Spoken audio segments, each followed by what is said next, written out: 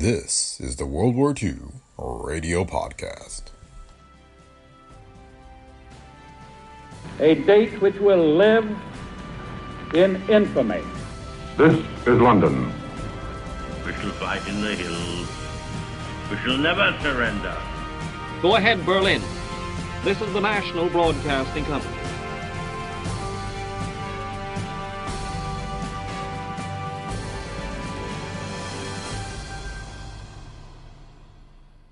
Welcome to the World War II Radio Podcast. Today we have the March 2nd, 1943 edition of the CBS Morning News. It includes updates on the war from Australia, London, Washington, and New York. The World War II Radio Podcast is a Brick Pickle Media production. If you like the show, please leave feedback on Apple Podcasts, Spotify, or wherever you listen. And be sure to visit our website at brickpicklemedia.com/podcast, where you can find links to past episodes and other information. Thanks for listening, and enjoy today's episode of the World War II Radio Podcast. CBS World News brings you the early morning reports of its correspondents at home and abroad. But first, here are the highlights of the latest news as received up to 8 a.m. Eastern Wartime, Tuesday, March 2nd. RAF flyers raid Berlin in sixth straight night of British bombings in Europe. Americans raid Naples. Russians press forward a new northern offensive below Leningrad. Allies hold their own on entire Ternician front. Now, here is Mel Allen. Before calling in Columbia's correspondents, here's the latest news from Russia. The newest Soviet offensive below Leningrad is rolling forward towards the Raya Russa. Led by Marshal Timoshenko, Russian troops started the new drive 9 days ago. A special Soviet communique announcing the offensive said that in 8 days, the Russians smashed the most heavily fortified zone on the entire Soviet front. The German 16th Army in the Lake Ilmen area has been routed. 8,000 Nazi officers and men were killed, 3,000 more captured. The Russians have driven the Germans from 900 square miles of territory and liberated some 300 towns. Although frontline dispatches this morning say the northern offensive continues, the Russian noon communique gives no fresh details. It does report, however, that Soviet troops have made new gains west of both Kharkov and Kursk. And now, for our first overseas report this morning, we take you after a brief pause to CBS Australia. George Morad reporting. MacArthur's cryptic comment yesterday that the Japanese are gathering sinister force in the great island arc pointing at Australia was underlined tonight with news that a 14-ship convoy is heading for the north coast of New Guinea. It is approaching, pilots said, under screen of heavy weather, which at the time prevented attack. The convoy, half of them warships and accompanied by some air cover, is one of the heaviest ever aimed in this direction.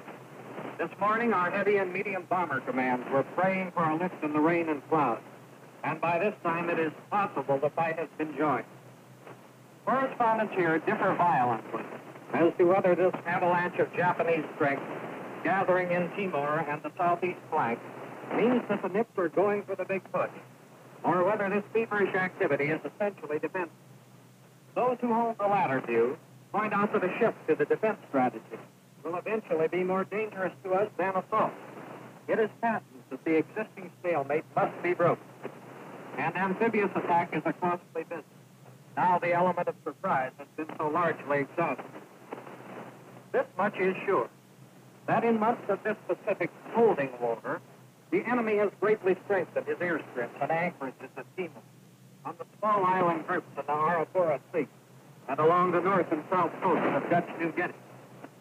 Spotters say their fields are now capable of handling many more planes than the Nips have previously used on any front. Seasoned troops from China and Malaya are poised on island garrisons. Concentrations of transport and merchant shipping is heading. Powerful naval units are within easy striking distance. Whether the Japs now propose to throw in full power, where they previously had used but a fraction, is sheer guesswork. But this much may be inferred from the weight of enemy preparation and from General MacArthur's sharp warning that the dull season in the Pacific is almost over. This is George L. Morad in Australia. I return you to CBS in New York.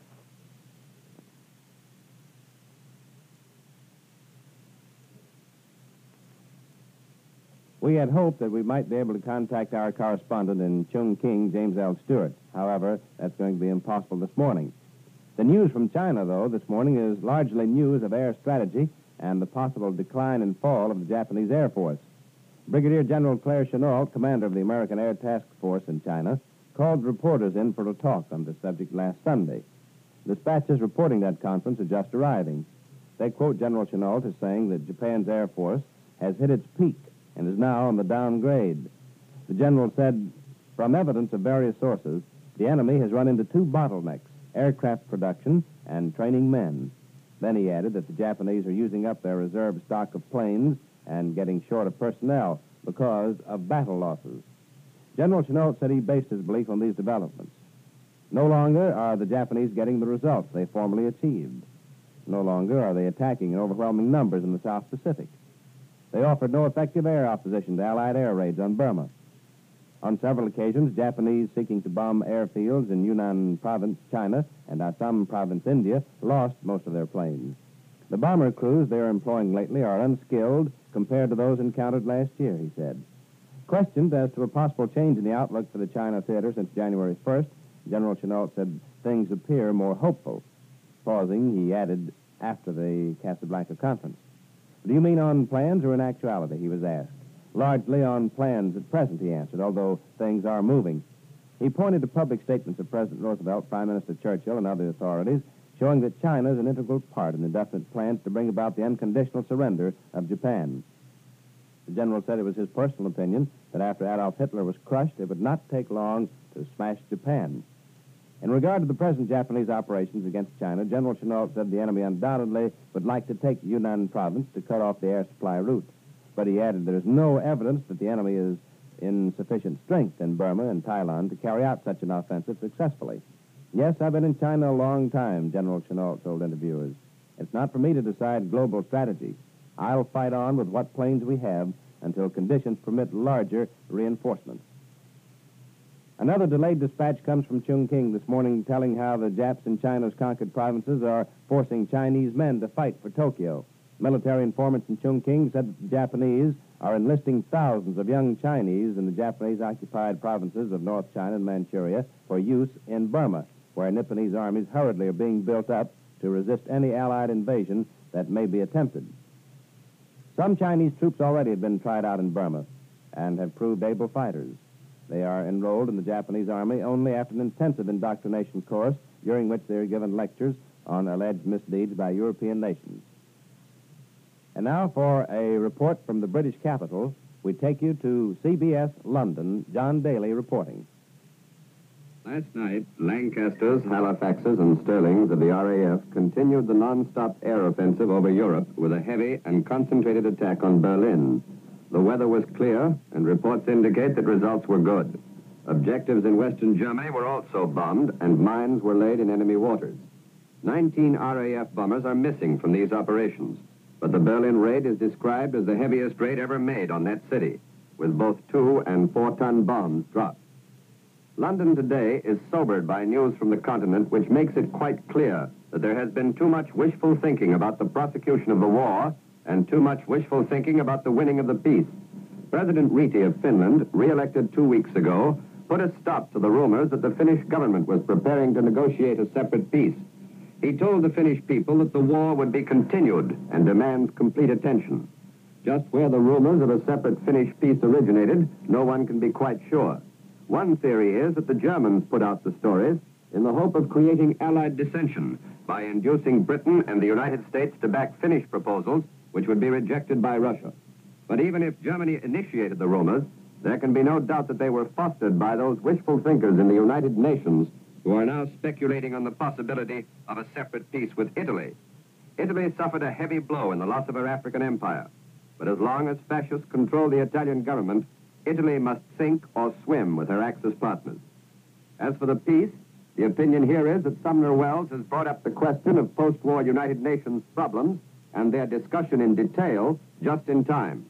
Moscow has rejected last week's statement by the Polish government in exile here in London, which declared that as far as Poland is concerned, frontiers between Poland and Soviet Russia should revert to the status quo previous to September 1939. That meant that Poland expected Russia to give up the Polish provinces, which were acquired under the German-Russian agreements of 1940. To put it in its simplest terms, the Russians have slapped down the Poles, and hard. Moscow says flatly that there can be no recognition of the aggressive policy of imperialist states which partitioned among themselves the traditional Ukrainian and Belarusian or White Russian lands. This is a reference to the Russo-Polish War of 1920, after which parts of the Ukraine and White Russia were incorporated into Poland. Sticking the knife in a little deeper, Moscow also branded the assertion of the Polish government that there had been no pre-war collaboration with Germany against the Soviet Union as untrue. It's the old army game. The third is the so-called National Service Act, which would give the government power to draft civilian workers as well as members of the armed forces.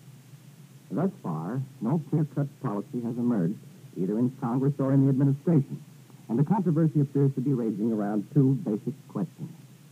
The first is whether the needs of the Army will continue to take precedence over the needs of the war production program on the home front. The other is whether the nation's manpower can best be utilized by voluntary or by compulsory distribution. The War Department has taken the position that its estimates of Army and Navy needs are conservative, that it cannot accept any proposal, such as Senator Bankett's, for example, for limiting the size of the Army, and that its requirements can be met by a compulsory draft of civilian workers. Despite this, Manpower Director McNutt told Congress yesterday that he favors the continuation of present methods. As a side issue, members of the Senate are pressing demands for a work or fight bill to curb absenteeism, a measure which would have ordered striking workers in Navy yards to report to their draft boards was withdrawn yesterday in favor of a broader proposal introduced by Senator Byrd of Virginia to apply to all war industries. As a straw in the wind, Chairman Reynolds of the Senate Military Affairs Committee estimates Congress is about evenly divided for and against compulsory manpower legislation, and informed government officials predict that the administration must soon make a clear-cut choice on the whole issue. Deliberations on the continuation of Lend-Lease shipments to America's allies took a new turn today when Senator Tidings announced he will attempt to make the measure a springboard for permanent acquisition of foreign bases. Tidings will draft an amendment to authorize immediate negotiations with the British for title to the air and naval sites which were obtained in the Western Hemisphere in exchange for 50 American destroyers. This is Bill Costello in Washington. I return you now to CBS in New York. American heavy bombers under the Cairo Command raided the Italian port of Naples yesterday, scoring direct hits from the target area.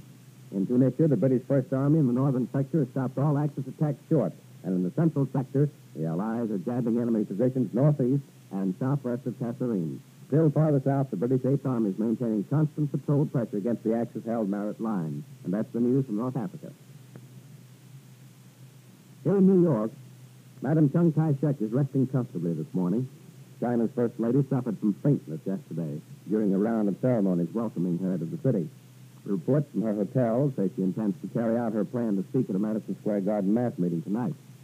In Santiago, Chile, President Rios has announced that he will probably visit the United States early in May. He adds that a definite decision will not be made until he has conferred with American Ambassador Claude Bowers and with Vice President Wallace, who will visit Chile on his tour of South America. A fighting French spokesman in New York says this morning that sailors from the Richelieu and other French warships now in American ports have been leaving their vessels at the rate of 14 a day to sign up for the fighting French forces. The sailors are from ships under the command of General Giraud. The fighting French spokesman adds that no effort is being made to persuade the sailors to sign up with de Gaulle's forces. In Bear Creek, Montana, only 13 bodies have been recovered in the mine disaster which trapped some 74 men underground. Those still caught in the mine are believed dead since the explosion occurred last Saturday. And that's the latest news.